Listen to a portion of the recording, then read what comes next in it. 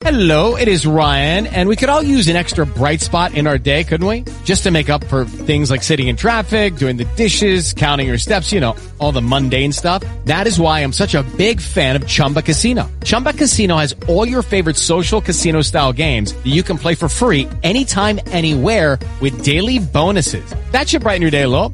Actually, a lot. So sign up now at ChumbaCasino.com. That's ChumbaCasino.com. No purchase necessary. VGW Group. Void where prohibited by law. See terms and conditions. 18+. Hello, it is Ryan, and I was on a flight the other day playing one of my favorite social spin slot games on ChumbaCasino.com. I looked over at the person sitting next to me, and you know what they were doing? They were also playing Chumba Casino. Coincidence? I think not. Everybody's loving having fun with it. Chumba Casino is home to hundreds of casino-style games that you can play for free anytime, anywhere, even at 30,000 feet. So sign up now at ChumbaCasino.com to claim your free welcome bonus. That's ChumbaCasino.com and live the Chumba life. No purchase necessary. VGW Group. Void where prohibited by law. See terms and conditions. 18+.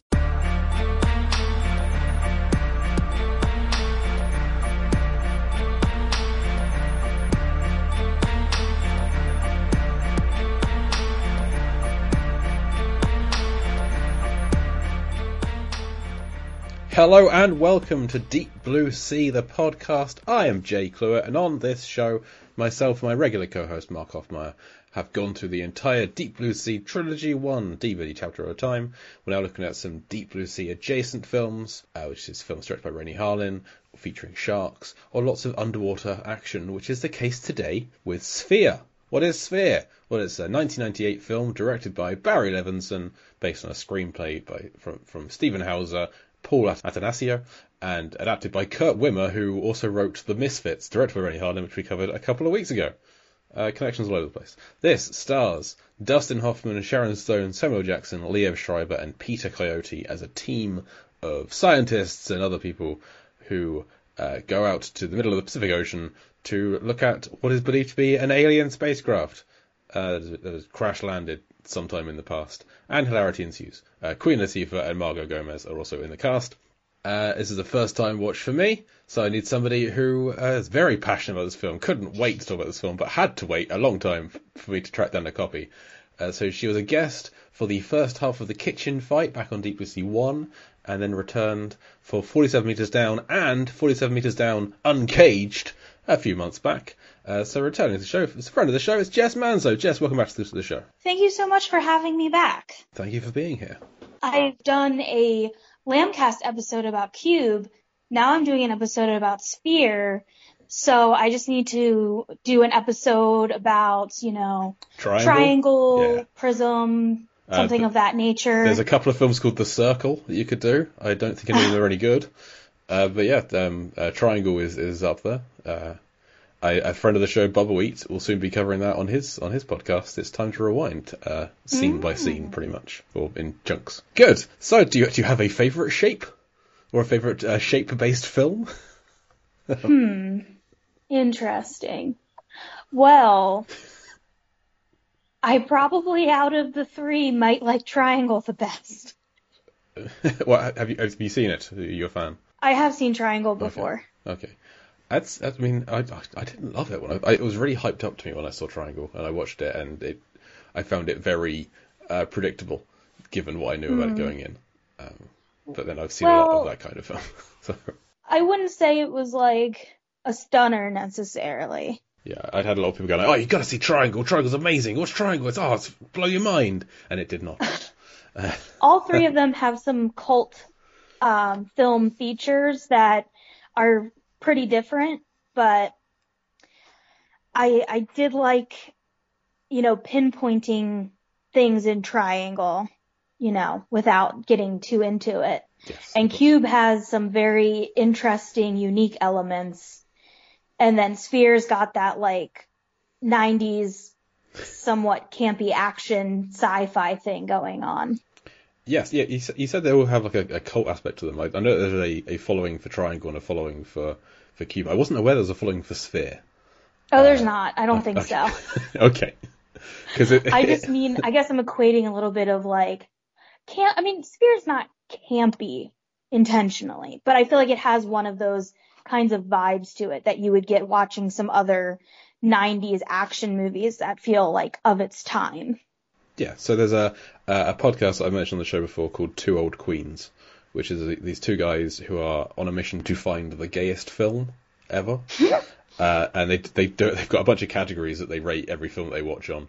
And one of them is how camp is the film, and they're one of the guests. In the same way that I have a list of how the film is like Deep Blue Sea, he reels off a list of everything camp that he finds in the film. And watching Sphere, I think he would have a hard time finding a lot of things that would be camp about it. It is quite a sincere film, I think. Oh yeah, it's not intentionally trying to be campy at all. No.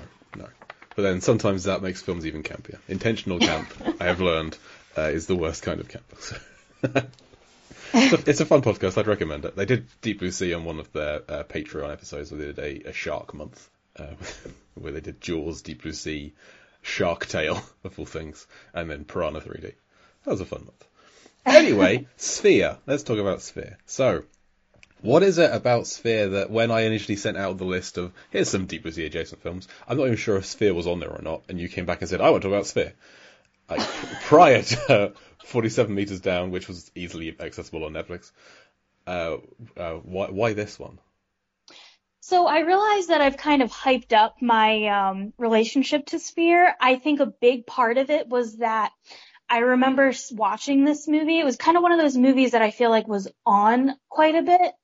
So I would rewatch it, maybe not in its entirety, but, catch it in the middle, rewatch it here and there when I was a kid, but I've never watched it as an adult. I don't think I've even watched it since maybe middle school age at the oldest. So I think what I really wanted was to revisit this movie. It wasn't necessarily that I have an undying love for it, but I have had a very strong inclination to rewatch it because there are several parts of this movie that were emblazoned into my mind from seeing it as a child. Okay. That I feel like I wanted to revisit that. You are not the first person to pick a film based on, I think I remember liking that. And then that maybe not being the case when we come to talk about we had Aaron on to talk about the Rennie Harlin film 12 Rounds. And apparently it was a lot better in his memory than in the rewatch. But I had fun with that one. So the John Cena. It's John Cena's Die Hard with a Vengeance, but was also with the entire plot of Speed in one scene in the middle of it. So it's a very derivative but fun film. And Littlefinger is the bad guy.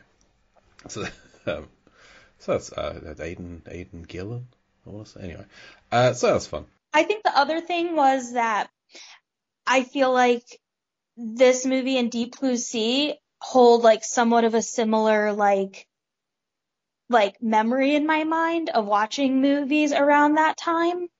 And they both, have to deal with a compound in the middle of the ocean and things like that, people getting killed off one by one, that, they kind of felt like a good candidate for your series of Deep Blue Sea adjacent movies. It absolutely is. When it comes to the list section, I have a long old list of how this film is. I've had to edit the list down to get rid of some of the more obvious things. Because there is a lot of similarities in this film that I would say is far less fun than Deep Blue Sea, but still entertaining nonetheless. It's a film that I feel like if you were to explain the plot to somebody, it sounds like it should be so much better than it is, given that full spoilers for Sphere at this point. It has a time-traveling spaceship on side which is a giant golden alien sphere that if you go inside it somehow, it then makes your dreams come to life and your nightmares come to life. There is so much potential in that for an incredible film. And what we get is far less exciting than I feel like it should have been. I didn't look into this because it's now just kind of running through my mind, but I did not remember at all that this was based on a Michael Crichton book. And I'm curious how similar it is to that, because I imagine that a lot of the things described in here would be much more fantastical described in a book than translated into a visual medium. It's maybe more underwhelming.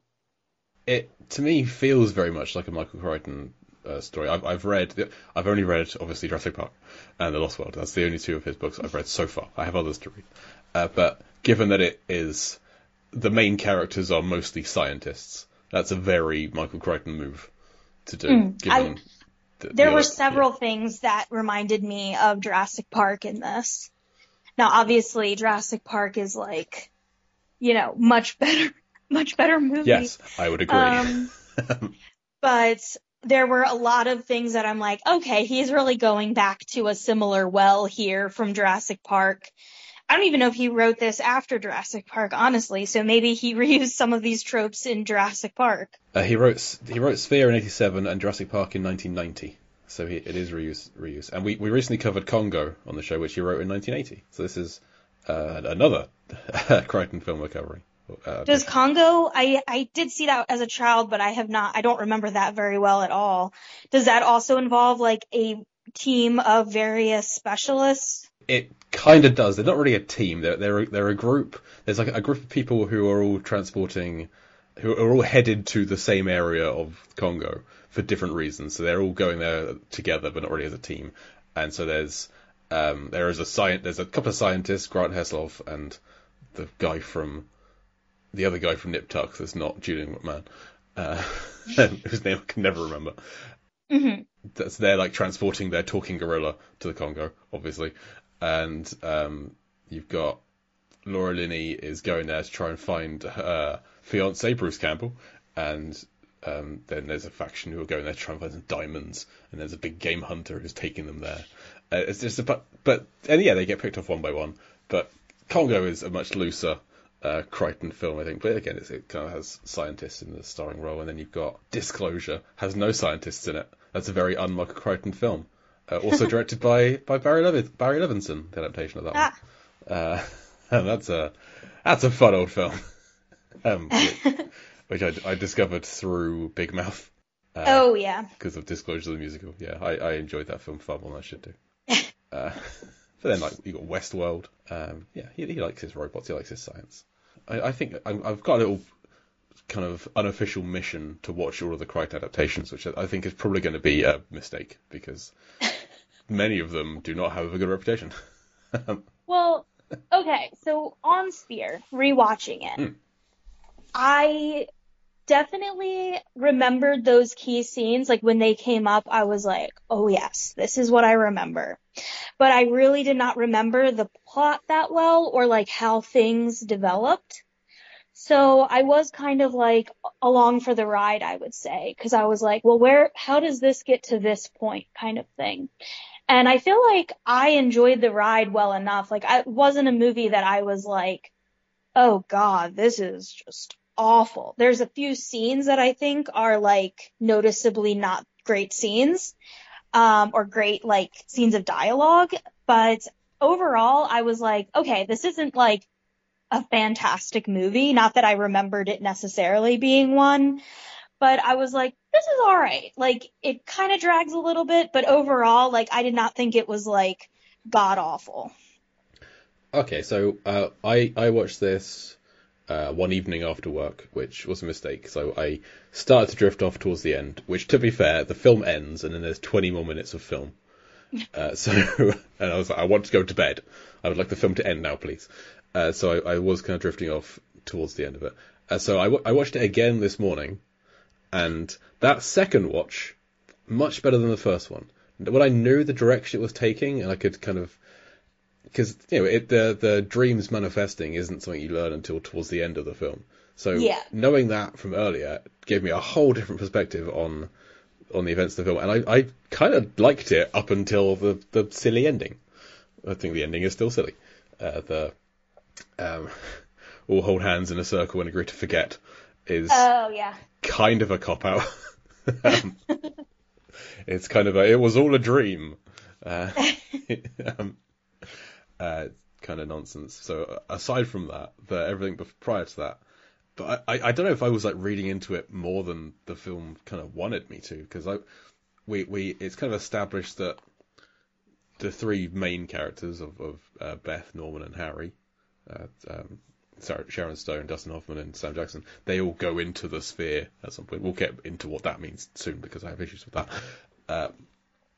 They all go in at some point, but we're not entirely sure when Beth goes in. And my reading of it second time around was that she goes in like way early in the film, maybe even before Sam Jackson does. And also Ted, Liev Schreiber, goes in at some point as well, because everything that happens after they encounter the sphere could be read as a fear or a worry of one of those characters that's being manifested because they've been in the sphere.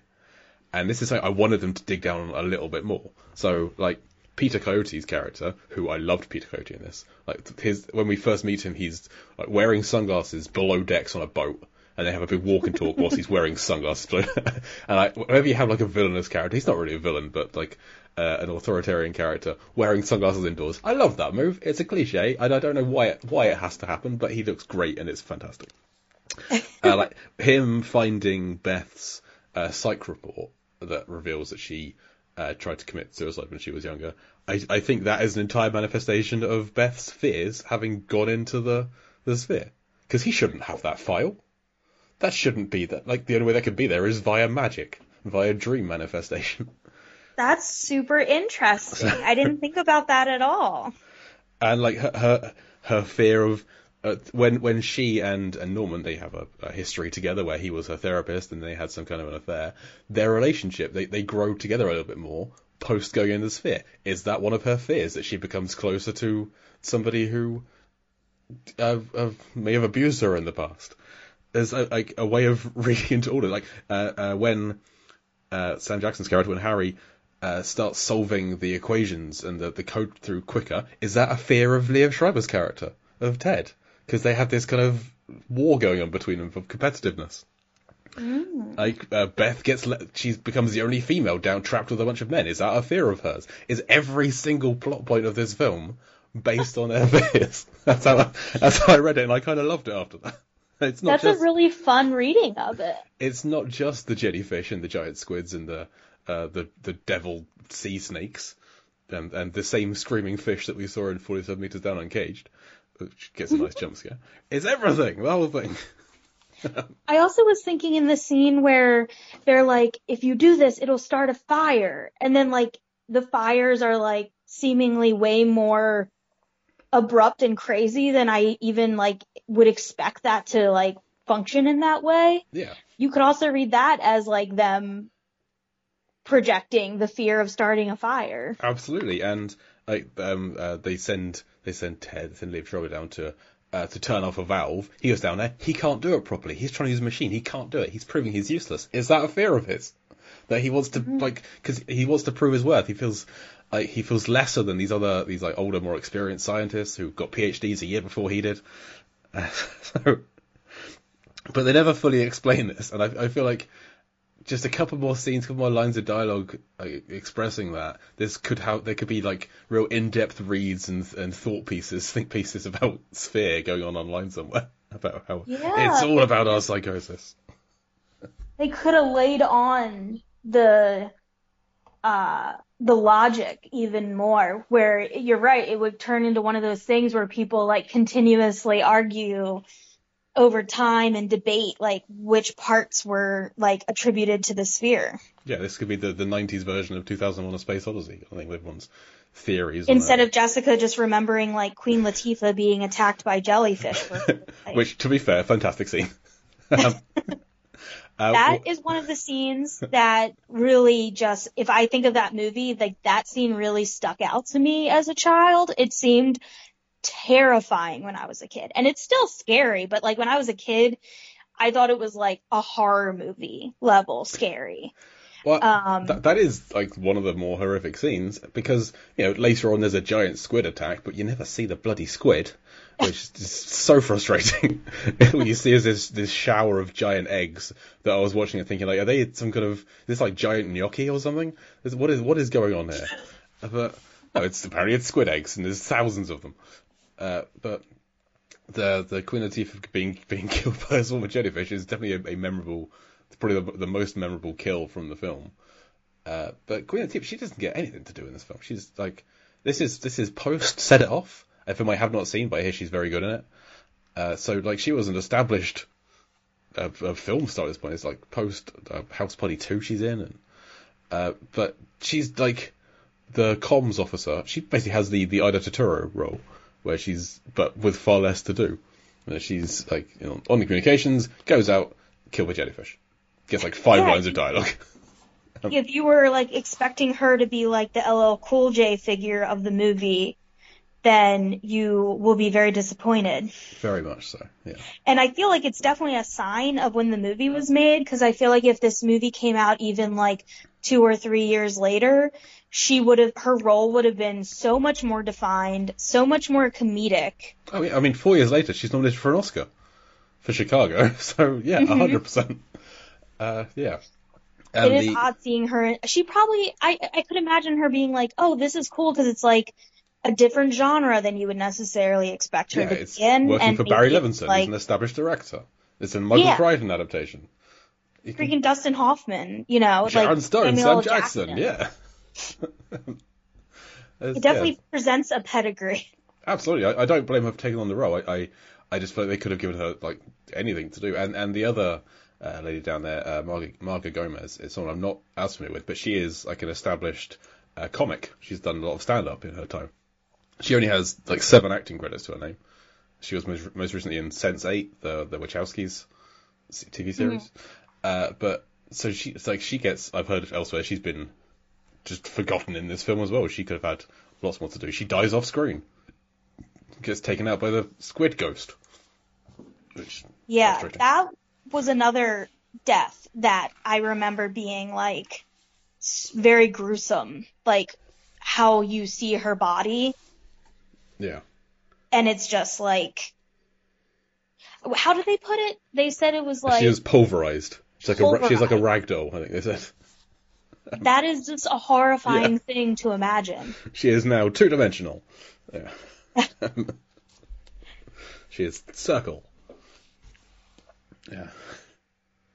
And so it does mean there's 2 other deaths that we may as well talk about now. We'll talk about the deaths. So Peter Coyote's character Barnes, he has a really crap film death, and that he gets cut in half by a door, but which sounds awful. But like he's propped the door open, it's trying to shut automatically, and you don't see him get cut in half. You see his legs kind of slide down and his head go like, ugh, and then that's it. Yeah, it was a little understated. Absolutely. Given that he's like he's 4th billed, he's one of the main characters. At that point in the film, there are 4 people left alive in the film. And then Leo Schreiber, he has a real protracted Stellan Skarsgård in Deep Blue Sea kind of death, where like he's gets bonked on the head trying to fix that valve. Then the fire breaks out, so he's rushing around, and he goes to try and help out Dustin Hoffman. And then the ceiling collapses on him, traps him on this metal grate where he can see through the floor this trail of fire leading to these a bunch of gas that explodes and kills him.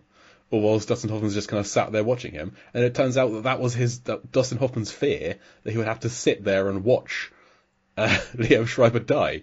So he died because of someone else's fear, which is kind of messed up, I think. Yeah. It takes a bit of the like fate out of it if it's just some guy being scared in a corner. Yeah, there's so much potential in this film. I just kind of, I don't want to put all the blame at Barry Levinson's feet, but I don't think it's terribly well directed. It's hard to work out what's going on in some scenes, like we just mentioned with the Peter Coyote death. It's not terribly well edited. I also think that compared to a lot of other films that have this sort of setup where there is a specific set piece where everybody's on, you get far less of a lay of the land and like a visual feeling of the environment. It feels very limited to like 3 spaces. 3 or 4 spaces, I guess. But you don't get these sort of like nice establishing shots where you're seeing like how everything works together and like get a very like a mood set for what it feels like there. See, that's what we need. When they arrive at the base, which I think is called the Habitat, Queen Latifah needs to show them around. She needs to have the Janice exposition scene from Deep Blue Sea, where she like talks about, okay, so this is this level, this is this level, this is where you sleep, this is the kitchen, this is where we're going. We over, and it feels like, so the crew is 4 scientists, 1 kind of Navy special ops guy, and then the 2 people who know how to use the work in the base. I feel like there should be way more military people or just base staff there to like keep it going, not just Queen Latifah and Margaret Gomez. There should be just a staff of people. Yeah. Especially the idea of them going onto this like unidentified spacecraft, and it's literally just the scientists and like the 1 military. Wait, does even they all go. The 5 of them go. Yeah, like you would think they would come in with like some sort of artillery to like protect them in case like they just are immediately attacked. Yeah, because they say like, do we want to open that door? Like, and it's like, yeah, why not? We're a bunch of scientists. What could go wrong? We don't have any weapons. It just feels underwritten a little bit in terms of like who is there and what is happening.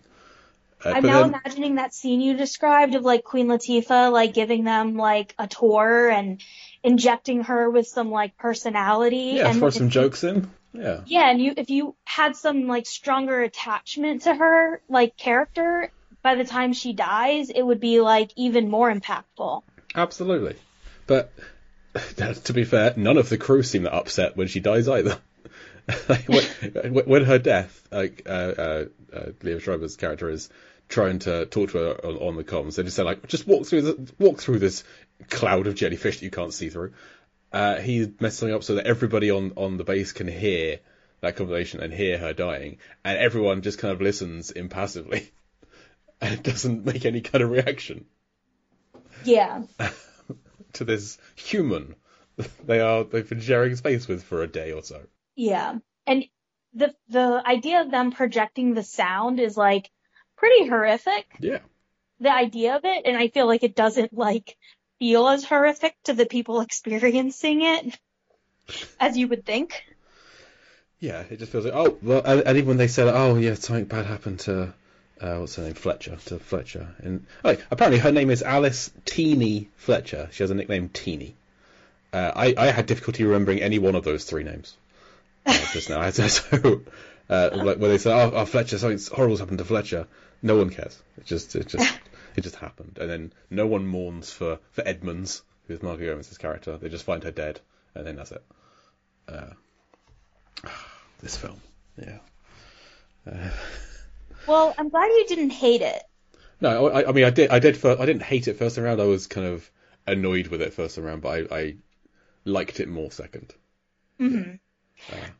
I felt like watching it that around like 3/4 of the way through, it felt like longer than it should have. Mm-hmm. And that was where I felt like the weakest part of it was that it could have just been tightened up a bit, yes, and it would have been better for sure. It is not a short film. It is 2.25 hours long, which, yes, it is. That is, I would say, half an hour too long. I would have been much happier if this was under 2 hours. Yeah. It sucks when there's a movie that you're like, oh, there was untapped potential, but it was also bloated somehow. Yeah, I'm not sure what I would take out, but then also there's not a huge amount of like iconic, eventful scenes. Like, I mean, they want to add more things. Like they completely skip the training sequence when they're talking about, we're going down there. There's some nice exposition to, well, this ship crashed 300 years ago. There's 300 years worth of coral on it, but it's completely unfazed. The ship is immaculate. But then they say, okay, you're going to go through some basic training so you can know how to work 1,000 feet deep, and then we're going down. I like the training scenes in other films. I always enjoy those kind of things, like the Armageddon training sequences, which this film kind of felt like a highbrow Armageddon, with like this team of non-astronauts going from space, team of non-divers going down to look at aliens. It's like yeah, we could train divers how to talk to aliens, or we could teach the alien people how to dive. So, which I like that kind of thing. I did really enjoy the like mystery of them going onto the ship and being like, because when they went on the ship, I completely forgot the aspect that it was an American spaceship. That I totally forgot the whole time travel element of this movie and the whole business with the black hole. But when they went on the ship, I was like, I know it's hard to like think of things that don't exist, but like, I was like, this looks just like anything that we would have on Earth. Like, it's very convenient that the aliens have the same exact stuff that we have on Earth. Even things in English. Like they have a then trash bin that says trash on it. Yeah, as soon as I saw that, I was like, oh, okay, this is intriguing now. There's a human skeleton holding a bag of almonds. I did like how that kind of clicked in place there, where I was like, okay, well, that makes sense that it's, very earthbound materials. Because at first, Ted is like commenting on how futuristic or like interesting it seems. Like the materials are so much stronger, but it looks just like any basic thing that existed in the 90s. Yeah. And I'm like, are they trying to say that this is like some alien tech stuff? But then the idea of it just being like, oh, it's just like Earth-made or, man-made materials that have just like improved over the next 50 years. Like that feels realistic. Yeah, when they're looking at the dates and they see the unknown event, and it's like the year is 43, but like what 2043, 1643? I don't know what's more terrifying. Is a line from Sharon Stone, which is great. But also, yes, use the 4-digit date. Like put the 20. I mean, that could be 2543 for all we know. Who knows? Yeah. They didn't look beyond that. No, they didn't. There's no way of knowing. They only have the 2-digit year. It's the flaw in the system. I liked they were like, it could be 2043 or 1943, and I'm like, guys, it's not 1943. Well, she said 2043 or 1643. Oh right. Oh gosh, even worse. Because it had crashed in 17 something. So. Right. But to which Dustin Hoffman's response was, there wasn't an America around then, let alone a spaceship. So, which is great. Yeah, I like that. And how they determined how long it had been down there by the coral growth is a nice little Michael Crichton science fact. I guarantee is in the book. I thought all those aspects were really interesting, and then like the idea of the sphere is very interesting. It's ultimately like completely mysterious because they never really, find out the origins or, where it comes from or what its motivations are. So like that can go either way, because sometimes when you explain something, like the mystery would have been better than like a bad explanation. Yeah, absolutely. But I did kind of want to see a little bit more as to how they go into the sphere, what it means to go in. I want to see inside the sphere, or like just what it means to go into it, because like Sam Jackson goes up to it, and then the sphere doesn't reflect anything. It doesn't want to reflect. It doesn't reflect them. It reflects everything else apart from them. But then when he goes up to it, he sees his reflection, and then a terrible Photoshop of it goes up and slides up the sphere, and then he disappears. He's inside. Which the same thing happens to Dustin Hoffman, kind of. But it seems inconsistent as to how you appear outside of the sphere. Like, Sam Jackson remembers going inside it, Dustin Hoffman doesn't. It's a little inconsistent as to what it means to go into the sphere. Yeah, and she says, you didn't tell him what was inside of it. But they never tell us what was inside of it. Right. And he doesn't even remember going in. Like, so, how frustrating is that going to be? And then they'll decide to forget. He doesn't even know what he's forgetting. Terrible. We haven't even really gotten into the, Jerry of the whole thing. Yes, yeah. Well, just before we get into that, I did like how they assembled the team. This was kind of... I didn't like this first time around, but I've grown to appreciate it, where back in the first Bush administration, Dustin Hoffman's character was approached to write a thesis on what if there is an alien encounter? What should we do? And so he wrote this guideline of, okay, so you want to have a psychiatrist, like me. You want to have a mathematician, like my mate Harry. You want to have biochemist. Like this patient/student I had a relationship with, Beth, like someone like her. You want to have astrophysicist, like my mate's son, Ted. Like him. And then, I don't know, a special ops guy. I don't know any of those because they're special ops. And then, what do you know? An alien encounter occurs, and they go by the letter and recruit everybody that he wrote down in his book. And it turns out obviously he'd made it up because it hadn't been an alien encounter at that point. So I don't know why he was concerned about it being brought up for fraud, because it was speculation. He was hired as an expert to write that, and he did the best he could. But so he just kind of made some stuff up and then based it on the writings of Isaac Asimov and Rod Sterling. I did love that part of it. I thought that was like, it didn't even need to exist in this movie, but I thought it was kind of just like a funny way to draw connections between the characters, and like all the conversations surrounding kind of like the hoax of the paper, I thought were like some of the more like lighthearted moments of it. Yeah, because Norman goes around apologising to everybody that he's got them into the situation for just writing their name in a report because they're friends with him. Like, it could have just as easily been, okay, as an alien, we want to have a biochemist down to alien life. So they call up Sharon Stone and it's like, do you know anybody who is like do you know like a mathematician or anything? And she just gives them a list of, yeah, these are my friends. And that's the team. But no, it's a whole backstory of a report. Yeah. So at some point there is a code, a bunch of numbers are sent through from the sphere, and they decode it. There are just some huge jumps in logic and assumption in how they decode it. By like, okay, what if we take our keyboard, our QWERTY keyboard, and map it around a sphere? Just stop there. How? Starting where? They're like, okay, well, G is in the middle, so you put the G in the middle and then wrap everything around in a spiral. Like, why? Why? Like, all of the, like, and then they assign a number, starting from where? Going which direction? And they apply that to the code, and what do you know? Magically, this guy's now saying he's Jerry. But just so many leaps in assumption and logic as to how. Okay, let's put your finger up. Which way's the wind going? Okay, let's do start at G, spiral. I don't know, anti-clockwise going from T. It's nonsense. And like, what do you know? Yeah, it's wrong. Of course it is, because you just guessed. Well, Jay, they're geniuses, so they obviously know. I mean, yes. The fact that it made any kind of sense at all, I suppose, is miraculous.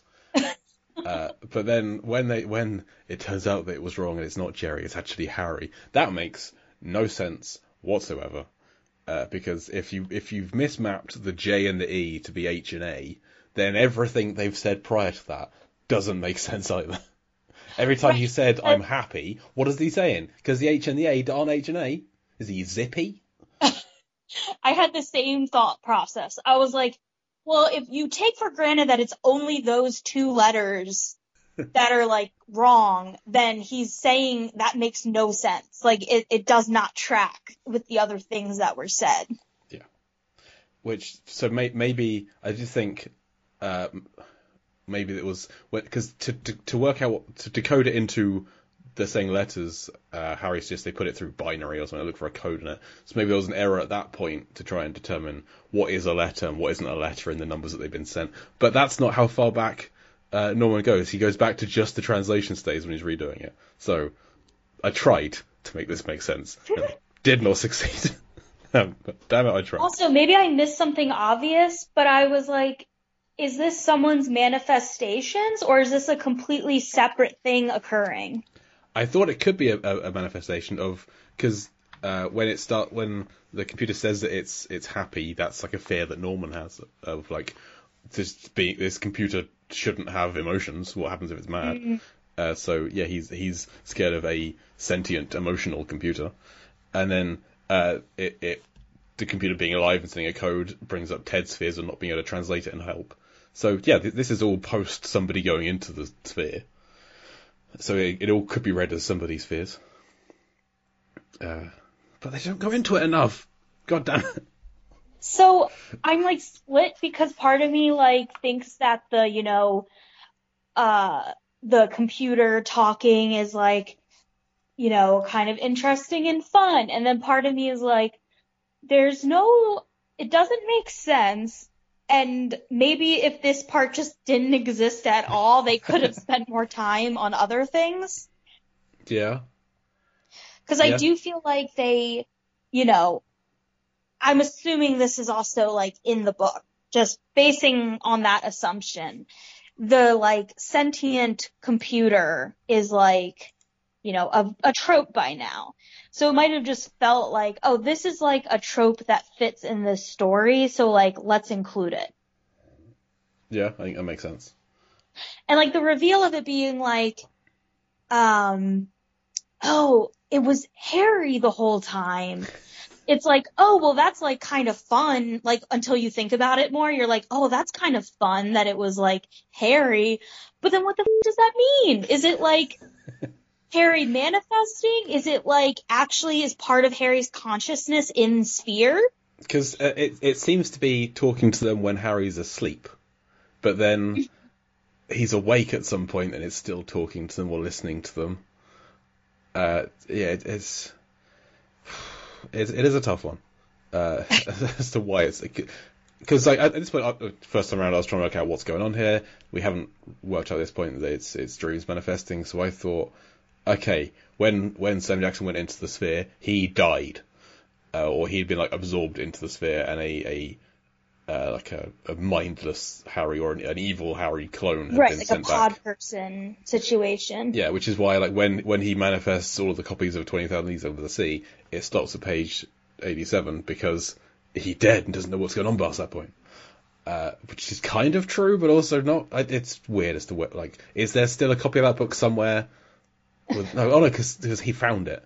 And I don't know why there's thousands of copies of it down there. That makes no sense. Why is that a fear? Why is he scared of loads of books? Just one is enough, surely. So I thought, like, okay, so Harry's dead. This is some drone, or Harry's been absorbed by the computer, and they are now talking to Harry in the sphere, and he's trying to warn them or something. Because I did enjoy the character of Harry, like prior to the sphere, where he's like, we're all going to die down here. We don't make it out. It's an unknown event, so we almost die. And night. Yeah. I gotta get in that sphere. Turns out like goes to sleep. It's Sam Jackson. He's always great. I just like the everything he brings to this role is great. Yeah. Oh, for sure. It's like, you know, like kind of what to expect, but he also just like his presence is just it brings a lot to the role, like anything that he does usually. But it's like a fun like loop situation where it's like, well, if he doesn't think he's going to die, I feel like he really wants to go into the sphere because he's like, well, I'm going to die, so like I should do this. But if he just didn't do that, they probably would have gone up in the pod. Yeah.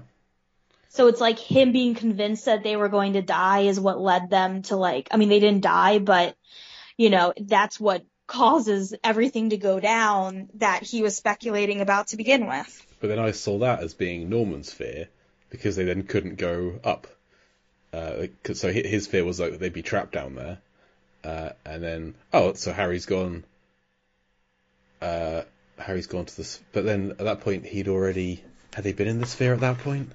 So the first time we're like expected to believe that anyone went into the sphere was right after that. Yes. Okay. I was wrong. It was when immediately after. So Harry's gone to the sphere. Norman goes to find Harry, and as Norman sees his reflection in the sphere, it cuts to the like submersible that's coming down to get them going back up again. Yeah. So immediately as he goes in, that fear of them being trapped down there manifests, and the stuff goes back up because they're then stuck working under their own power. So at that second, it already starts manifesting. I think that is exactly what the film is trying to say. Like that's his fear manifesting immediately. Then I did think that the storm was another one of those like crossover moments. Yep. With Jurassic Park and Deep Blue Sea. It's with all of these films. There's always a storm. I think in like Leviathan there's a storm. In The Abyss there's always a storm. Yeah. It's very much a trope of if you're cut off from the rest of the world, that's generally the easiest way of making you cut off if you're underwater. Yeah. So, do you have any attachment to Barry Levinson's films, given that he is another Baltimore native? I was going to bring this up. I want to watch more of his movies. So, like, unfortunately, I'm not as, like, well-versed in his movies as I should be. But I have watched some of his movies, and I did notice immediately that the helicopter pilot was wearing an Orioles baseball cap. More on this later, but do you know who that helicopter pilot is? No. Okay, I'm not going to tell you now. I'll tell you later. Oh, okay. But yeah, he is definitely like, you know, one of the iconic Baltimore filmmakers. So that is cool. I mean, I was kind of waiting for someone to be like, I practice in Baltimore, or like I went to Johns Hopkins or something like that. So I feel like besides the Orioles cap, he didn't, you know, drop too much in there for us, but he's definitely, you know, a prolific filmmaker who has done a lot of, you know, Baltimore-based stuff. So that is cool. Okay. Looking through his filmography, there's nothing that's like screams Baltimore. Like, I mean, Dinah, I'm pretty sure is a Baltimore film, but like The Natural, Young Sherlock Holmes, Good Morning Vietnam, Rain Man, Toys, Disclosure, Wag the Dog. These aren't like Baltimore through and through kind of movies. So a couple of these movies take place in Baltimore, but like Okay. You wouldn't necessarily know. Like I have seen. So when I was in college, I took a class called Baltimore in Film. Just and John Waters. About a lot of different front to things, end. and we watched Liberty Heights, which takes Okay. place in Baltimore, and Avalon takes place in Baltimore. They're both like period films. Okay. And Tin Men also takes place in Baltimore. Oh, that's three I haven't seen. And yeah, he also did stuff with like Homicide, and not that this is any good, but like the movie The Bay was like a found footage horror movie that takes place around Chesapeake Bay. So it's like a Maryland centric. Okay. Yeah. Yeah, but we had Lisa on. She's doing all of the Jason Blum films on their podcast, which includes The Bay. It's a Blumhouse film, so like it's been dubbed as Deep Blue Sea adjacent, kind of. So it's on the list, but it's not near the top, shall we say? Yeah, I would not recommend that. Okay, it has been removed from the list. Well, it's been pushed out. If you want to watch down something further. that's kind of like, you know, I don't know, it's just a found footage film, and like it's got all the same kind of complaints you'd have about a lot of the other ones. I'm really trying to find better films to cover on this show, because it's been a few. I mean, last week we covered Tremors, so great. But prior to that, it was a lot of less good films in a row. And I'm trying to want to watch these films. I'm trying to be like enthusiastic for them. Like, I was looking forward to watching Sphere, and I'm glad that I watched it twice. Another film that this reminded me of was Event Horizon, which I just watched for the first time last year. One of Mark's favourite films. I would not say, I don't think it's any better than Sphere. But it's got like a very similar vibe to it, because it's people, like a team going out to explore a ship, and then something's on the ship that like kind of gets into their minds in a way. Like it's just got like a interesting, or not an interesting, but like a similar feel to the whole thing, in my opinion. Yes, it was Movie of the Month over on the Lambcast a few years back. Actually, Mark championed it. That was the first time. That's the only time I've seen it. And I remember it having some truly horrific death sequences. And like Sam Neill pokes his eyes out. Other than that, I don't remember the film that much. But Mark loves it, and I will watch it again sometime, just because of that reason. Yeah, like it's fine. Like I was like kind of like Sphere. It's like if I watch a movie like this, I'm like, that was a fine watch. So, have you watched Dante's Peak for this series? I have seen Dante's Peak. I rewatched that somewhat recently, and I was like, this is good. I am Team Volcano. I recently had this conversation with Robert Zerby, friend of the show, on Twitter, because he was posting about watching Dante's Peak. Dante's Peak is fine. It has the Pierce Brosnan problem that I have with Pierce Brosnan films, where he's not my favorite actor. But I thought it was that he's way too way too Pierce Brosnan-y to just be like a person in a movie. No, he's got to be like extra special because he just doesn't seem like a normal guy. I've never had that issue. In fact, when I say he's not my favorite actor, he's not my favorite Bond. Outside of Bond, I think he's fine. But it's just I say this often, but when he's playing Bond, everything seems to hurt him more than it hurts anybody else. He just really like gurns his way through every like gritted teeth through 50% of his films. Well, Dante's Peak is also in a similar category to me as Sphere, where it's like a few of those scenes really got into my mind as a child, and it's probably why I loved horror movies so much, is because I'm like, these are the scenes that just like dig into your brain, and you're like, I'll always remember when those two teens were burned alive in an acid bath. And when the grandma waded through acid to save the kids in the canoe. Yeah. Yeah, that's the thing. See, I want to say I don't love Volcano. I just think I prefer it a little bit. And I have reason to, because John Carroll Lynch, who is in Volcano, he recently replied to a tweet on Twitter from me from this podcast. So, I've always loved John Carroll Lynch, and just that interaction makes him the greatest of all time. Because he sacrifices himself, he walks through lava in that sequence to carry out a guy from the subway train, and the guy that he's carrying is an actor who was in Deep Blue Sea. He's one of the guys on he's a helicopter co-pilot, who has a line of dialogue, maybe crashes and dies.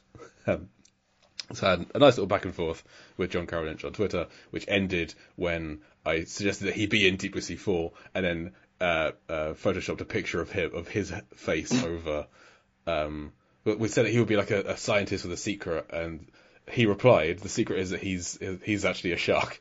And so I replied with a picture of Stellan Skarsgård, but with John Carroll Lynch's head on it, and then shark fin photoshopped on the back, and he did not reply to that. So, he was like, this has reached the this natural has gone too far. Point. That is really cool, though, that he was responsive and everything. That he's such a great actor. I feel like he's one of those guys that I'm like, oh, this is going to be a good role. Like, no matter what's going on here, like, he'll be solid. And he's just as good as being like horrifying and menacing, like in Zodiac, as he is just being like the nicest guy in the world, like in Fargo. I'd love the married couple of him and Frances McDormand in Fargo. They're just, he's just going to make some eggs. Speaking of the scene of John Carroll Lynch walking through lava, which always felt like similar to the Dante's Peak scene with the grandmother, both of those scenes kind of feel like they are physically probably not possible, like it would just be way too much. And likewise, the scene of Norman surviving outside of the ship, for even if you're to believe that only took 20 seconds, seemed completely impossible. Well, they have a scene at the start when they're having the this is how you live underwater, it's 1,000 feet. The guy says, 1,000 feet, your lungs will be acclimatized to the pressure. You could go outside and swim around for a couple minutes, but you're probably going to catch hypothermia after like 20 seconds. So they do like movie talk their way through it that it's possible. So in the world of the film, didn't seem that cold when he got in. Right. I agree. I'm shivering worse than that after getting out of the pool in the middle of July. So I'm not going to argue about the plausibility of it, but in the film language, they work their way around it. Yeah. And so he doesn't have a great time of it, because he has that scene where he's trying to escape being trapped into the lab with the snakes. And then he also has going on the little walk to the sub, and then the valve in his suit breaking, and then all his air's running out, and he's hyperventilating in there. So he's not having a great time. But yeah, so they Beth thinks about dying because they've pegged her as the insane one because she has a history of attempting to commit suicide, but not really. They say that it was like a soft attempt where she like took some pills and then phoned somebody to say it's like a cry for help kind of thing. Not to diminish that, but the girl trying to get the attention of her boyfriend that people like to throw into movies. Right, and so therefore she is the character who, despite everything, all the bad things that happen to him, she is the only one who thinks about maybe we could end it all. And so she is like, everything's her fault. So she sets some perimeter explosives and then she makes them go off, basically. It's all Beth's fault, goddamn. What was her explanation for setting the explosives in the first place? Because I did not understand. I think it was after the giant squid. So it's like, in case another giant squid comes along, then these explosives will kill it. But also, them. Right.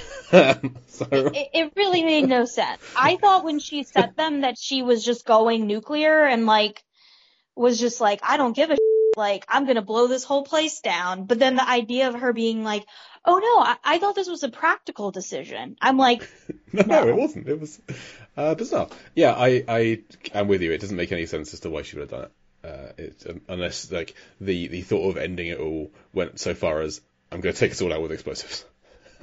Which I don't think is the case. So she thinks about dying, which makes the perimeter things go off, and they have not long to get out. And so they go to there's like a little mini sub, which every 12 hours, if it's not reset, heads to the surface automatically in case everyone dies. So it's nice that they have that contingency plan. They've thought about, hey, what if everyone dies down there? Which is good. It's not at all worrying for the people that have gone down there for this perfectly safe mission. And so they get in there, and then as soon as they get in, they're back in the ship again. And it's the sphere's messing with their minds, and they're trying to, every turn they take, they're back in the ship, they're back in the elevator, they're back in the hallway.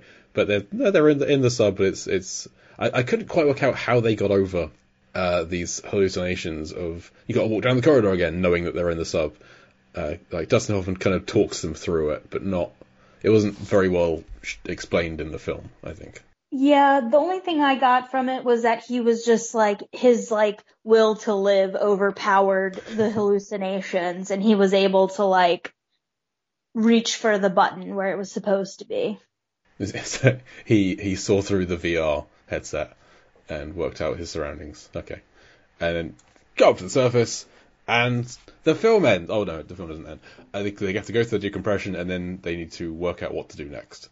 And they decide after about 20 minutes that they all can collectively forget that they have this power to manifest their dreams.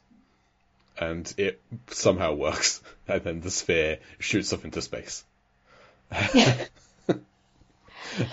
Only for the space crew to find in 50 years. Or 150 or 250. 150 years from now, etc. Yeah. So... it feels a little silly, the forgetting, but it also, like, I was trying to think of an alternative way for it to end, and if any of them continued to, like, manifest, it would definitely have, like, some kind of far-reaching consequences, so I kind of felt like it was, like, a neat way to wrap up, like, the idea of we would know if... or they would have known, or like somebody would have known if like they survived. Yeah, so they can't let's just keep it quiet. Occasionally we'll have to fight some kind of boogeyman in our dreams, but just kind of keep it on the DL. We'll be fine. That wouldn't have been satisfying. I agree. But just before they do the forgetting, Dustin Hoffman like turns to Sharon Stone and is like, "In the past, I did something to you that was wrong. Sorry." Okay, it's a real half-hearted apology for this terrible thing that's probably overshadowed every decision she's made since then. Which I didn't like his character. I'm not a huge Dustin Hoffman fine, although he's got some issues outside of in personal life, I think, which I don't know about, so I'm not going to go into. But just maybe this film hits a little close to home. By the way, I didn't love his performance here. I thought that everyone else was great. I really liked Leo Schreiber. He's always good and stuff, and he's supposed to be an annoying character, and I think he did that well. Yeah. Sharon Stone's doing good work. Yeah. And then they come out of it and they're like, why are you holding my hand? I don't know, you're holding my hand. It's an odd little scene. So, any more thoughts on Sphere? Did we miss anything? Anything you want to talk about? I did think it was interesting the way that like it was unexpectedly like a time travel loop movie. Yeah. It's kind of like a thing you don't necessarily think about too much, but like I always enjoy that kind of movie and the trying to figure out the logic of it. Yeah, I am a huge fan of time travel in films, less so in real life, but it's always good seeing time travel films. So this is a new one I can add to the list. So yeah, that's always there's fun. so much other stuff going on that like that almost falls to like, you know, just like a side note of the movie. That's it. Because like Sharon Stone's character is down there to if they meet alien life to kind of analyze it because she's a biochemist, and when there is no alien life, she's legitimately disappointed that it's just time travel. She's like moping around for a while, like, well, there's no aliens down here, goddammit. What am I supposed to do? Yeah, that was fun. And my other thought was like, so they all decide to correctly forget, but that's not going to be enough for the people who like paid for the multi-million-dollar habitat that's destroyed, or the families of the 4 people who died. They were going to ask you like, so what happened down there? I don't know. Yeah, that's a good point. There's going to be like tribunals, maybe prison time for these people. Like something happened. They're going to be like, we don't remember, and they're going to be like, you're lying, and they legitimately don't remember. Yeah, tell us what happened down there.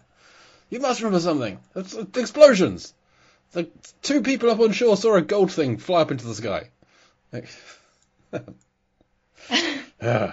So I was having a poke around the DVD. And I found something that I've never seen on any other DVD before, which is a feature called Reel Recommendations, Reel spelled R-E-E-L, which is just recommendations for other similar films to Sphere, which it doesn't go into depth on any of them at all. It just like shows you a picture of the poster, and that's it. You can go in and find it on your own, I guess. So they had similarities for like other films starring Dustin Hoffman. They had 3. Would you like to take a guess as to what they might be? My first guess is Rain Man. Good, Barry Levinson. That would make sense. Yes. And then The Graduate. No.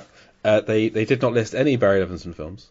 So they also, like, Wag the Dog could also have worked because they made that basically in post-production. Like, they finished making Sphere, and then before it came out, they made Wag the Dog. Because it's a much smaller film. But no, they recommended All the President's Men, a film called Mad City that I've never heard of, and then Outbreak. Outbreak makes sense to me. They feel like Outbreak and Sphere have similarities. In that I thought Kevin Spacey was in this film, but he's not. He's an Outbreak. So that's those 3. For Sharon Stone, they did 2 films. They did Above the Law, which is the Steven Seagal film, and The Specialist, which neither of which I would consider being recommendations for if you'd like Sphere. And then for Sam Jackson, Sam only gets 1 film, which... What do you reckon of all the Sam Jackson films? What do you reckon is close to Sphere? Bear in mind, this was done before Deep Blue Sea came out, so it's not right. It's not Deep Blue Sea, which would be the biggest recommendation. My first thought is Pulp Fiction. It is not Pulp Fiction. It is also like I would have thought like Jurassic Park because it's Michael Crichton as well. Oh yeah. But no, it is A Time to Kill. Oh. Okay. Yeah, which I don't know if all these were made by the same studio, perhaps, as to why they might be recommending it on the DVD. Yeah, that makes sense. So, and for Barry Levinson, they recommended Disclosure, which is a ridiculous recommendation, but I'm here for it because I love it.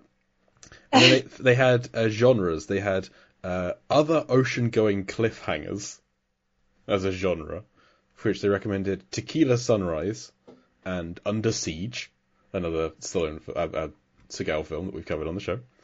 And then for Alien Encounters, another 2 films. One of them listed is Contact. Contact makes a lot of sense. This is a very Contact film. This is Contact underwater. The second one, if I gave you 1,000 guesses, I don't think you would ever guess this very well-known film with aliens in it. They recommended if they liked Sphere, you might like Space Jam. The only connection I can find other than aliens is a basketball is a sphere. Beyond that, I don't know. Yeah, these are a weird array of things. And I feel like, young Jessica, she probably would have, watched Disclosure at 9 years old. And that is too young to watch Disclosure. I feel like I would have been like, Space Jam or Disclosure? I think I want to watch Disclosure on HBO when my parents are asleep. Wait, did Demi Moore just rape Michael Douglas? Ooh, I feel like, maybe they weren't expecting 9-year-olds to be watching Sphere, but they were. So putting something like that on the recommendation list was a brave move. There's also a huge text document of the history of sci-fi films, but split out paragraph by paragraph. So you read a paragraph, next page. There's like 50 pages long. I didn't read Off the of whole your thing. television? On a DVD. In Oh my! In 1998. Special features have come a long way. So I have two features to do at the end of the show. First up, how is this film similar to Deep Blue Sea? So as I've mentioned, nice long list. Based on the Michael Crichton. Deep Blue Sea isn't, but Jurassic Park is, and there's lots of similarities between Jurassic Park and Deep Blue Sea. So that's something he may as well done. Star Samuel Jackson. Nice easy ones. There's an opening scene with a helicopter flying over the water. The general plot is outsiders being flown in to an underwater base. Samuel Jackson's character has a traumatic past because he has a knee injury and a nervous leg twitch. There's a team of scientists and experts, of which Sam Jackson is kind of the voice of reason at times. There's a scene where they talk about peeing, because Leo Strode wants to pee in his suit. And, when we meet Stellan Skarsgård, he's pissing into the wind. I've mentioned Queen Latifah is basically in the Brenda role as the communications officer who dies basically first. There's an underwater elevator. There's an incoming storm. Queen Latifah is killed by sea creatures, as is Margaret Gomez. There's a scene where they're eating breakfast. And Samuel Jackson loves eggs. They talk about eggs, just like LL Cool J does. When they're looking at the jellyfish on Queen Latifah's body, Sharon Stone has a line like, this isn't something in God's creation. Which Skarsgård has a very similar line. Not in God's creation, ours. And he would say, there's a dead body jump scare when they find the dead Margaret Gomez. The scene where Sam Jackson is fed squid and starts freaking out because he's scared of squid. At that point, he had been post-sphered, and I thought he was freaking out because he was eating a sea creature, and he had now become like part sea creature. It's like so I wrote down is Sam Jackson eating his own kind? Like he must have done up on the mountain in the Avalanche. No wonder you weren't enjoying it your first watch through. I was making so many is he a Wendigo? It's like an aquatic Wendigo now. So the underwater facility becomes damaged and starts flooding. They use fire extinguishers part of the plot. There's a trail of fire leading to an explosion. They deal with an unexpectedly intelligent being. There's a pressurized open wet pool. Sharon Stone gets washed down a corridor, the same way LL Cool J gets washed down the stairs. The climax has 3 people in a room all holding hands in a circle. Just before they go up in the spout in Deep Blue Sea. The second unit AD for the film was David R. Ellis, which is the truth of both films. He also went on to direct Snakes on a Plane and Shark Night, which we covered on this show with Nick Rehak, who you know. Barnes, Peter Cote gets cut in half, just like Sam Jackson. And the person on the helicopter who is wearing the Oreos clothing is a musician. So one of the other helicopter crewmen in Deep Blue Sea is a guy who played guitar for the Ramones, which is one of my favourite bits of trivia from Deep Blue Sea, because why? Really? Yes. He's not a Ramone, but he's like a consistent band member for them. And the guy flying the helicopter in Sphere is Huey Lewis. Oh my gosh, I did know that. I saw that in the credits, but I completely forgot. Which is glorious. So I was just about to turn the film off, and I just saw Huey Lewis, helicopter pilot. I was like, what? Explain yourself. That is a fun crossover, though, that they both had rock and roll helicopter pilots. Yeah, and they both have a musician in the cast with Queen Latifah and LL Cool J. So yeah. Pardon, did you say he was wearing an Oreos hat? Orioles? Or is an L in there? Definitely, it's an Orioles, isn't it? I it's not a word I've said before, so I tried. Orioles. Yeah, I'm pretty sure that's what I said. I'm not saying he's wearing a Maryland Cookies hat. So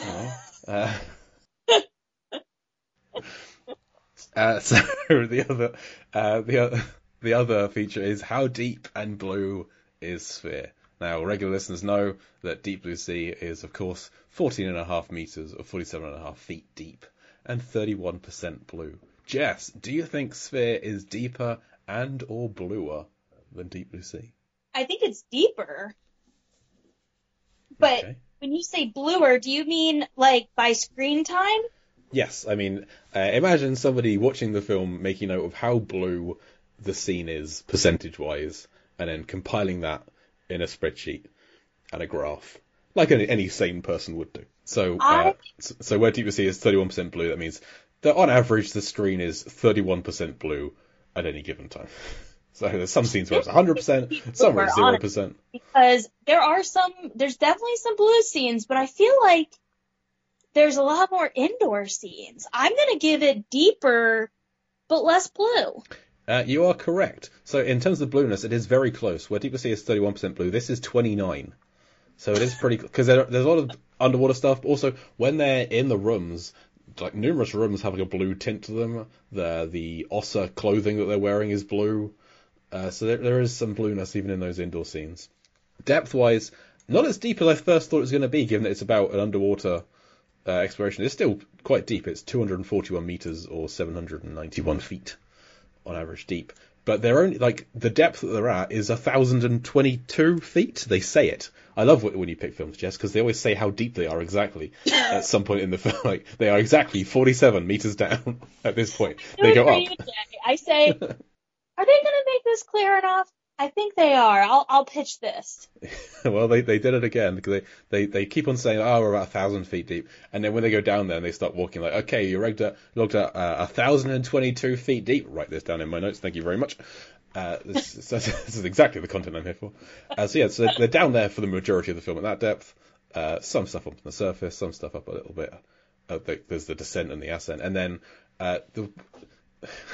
the big gold sphere does at the end fire off into space. I do have to take that into account because that's not deep at all. That's the opposite of deep. That is, it's way up in the air. So it breaks through the atmosphere barrier, which is 12,000 meters up in the air.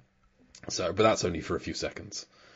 Whereas when we had Nick on to do Godzilla vs. Biollante, the entire closing credits to that film take place in space, which is why that film is our least deep film we've covered, at 4,141 meters up in the air on average, given this entirely on ground level, and then a couple of minutes at the end at 16 kilometers up.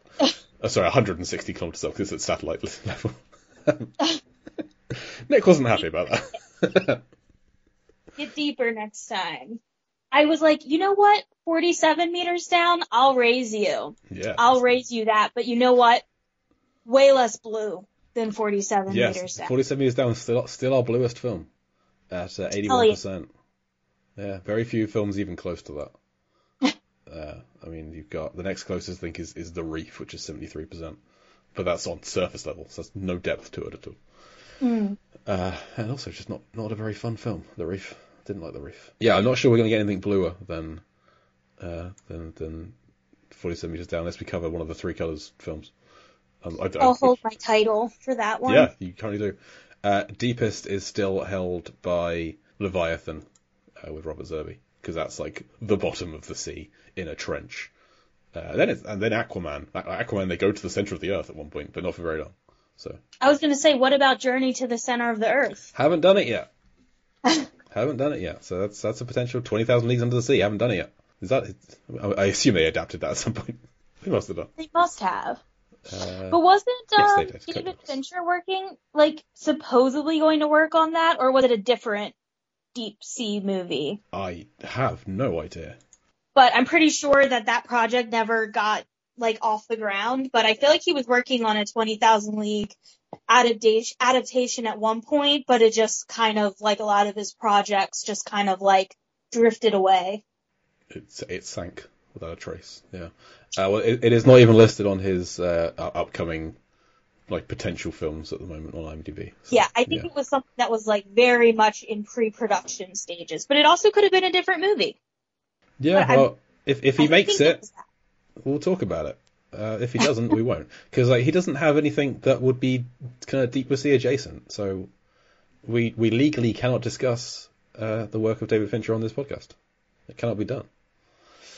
So there's a scene in Gone Girl where Amy is under the water. Isn't she in a bath? Or is that no? There's a scene of in a pool, her, like, floating under the water, like her body, like, underwater. Yes, that's a scene. I'm gonna draw the line. Well, I suppose, I mean, like, we covered Deep Water, the Ben Affleck Ana de Armas thriller from earlier this year because it had Deep Water in it, is the title. So I guess we could, but no, there are far more Deep Blue Sea adjacent films. Yeah. To cover instead. So thank you, Jess, for joining me. Let's talk about Sphere. Thank you for recommending it. Thanks for having me again. Oh, and anytime. I'm glad I didn't lead you too far astray on this, considering that I barely remembered what I was signing you up for. I mean, that is always an adventure for us both when that happens, I guess. So, do you have anything you wish to promote? Where can the listeners find you online? Nothing really at the moment. Thank you. Okay, no worries. If anything comes out, we will plug it for you. But you can find more of my work at lifeversusfilm.com is my site. I'm on the Lambcast once a month hosting Lampardy, our movie trivia version of Jeopardy, with other Lamb members. The Lamb is the large association of movie blogs, which you can find at largeassmovieblogs.com. If you have a movie blog or podcast and want to join a community of like-minded folks, then come do that over there. It's a fun time. And you can find all of Mark's stuff over at Movies, Films and Flicks, Flix, and he will be back on next week's show, because next week is our 100th episode. Oh, wow. Which, if you count all of the DBC chapters, we aren't specifically covering a film. We have something special next week. It was going to be a bonus episode, now it's going to be its own fully fledged one because it kind of spiraled out of control. But come back next week. You don't need to watch anything in preparation. It gets mentioned on the show. So come back next week for our special 100th episode. It's been recorded. It's chaotic. It's going to be fun. Congratulations on that. I'm so honored to be 99. We're honoured to have you for 99. This is you made it 4 times on before we hit 100. So one of our most frequent guests, I think. So we love having you on, Jess, and we look forward to having you back on again sometime for whatever film you half remember watching next. But as for today, I have been. You can follow the show on Twitter, Facebook, and Instagram at DeepBlueSeaPod. Email us deepblueseapod@gmail.com. I have to get that in there. And I have been Jay Clue, and I'll Deep Blue see you next week.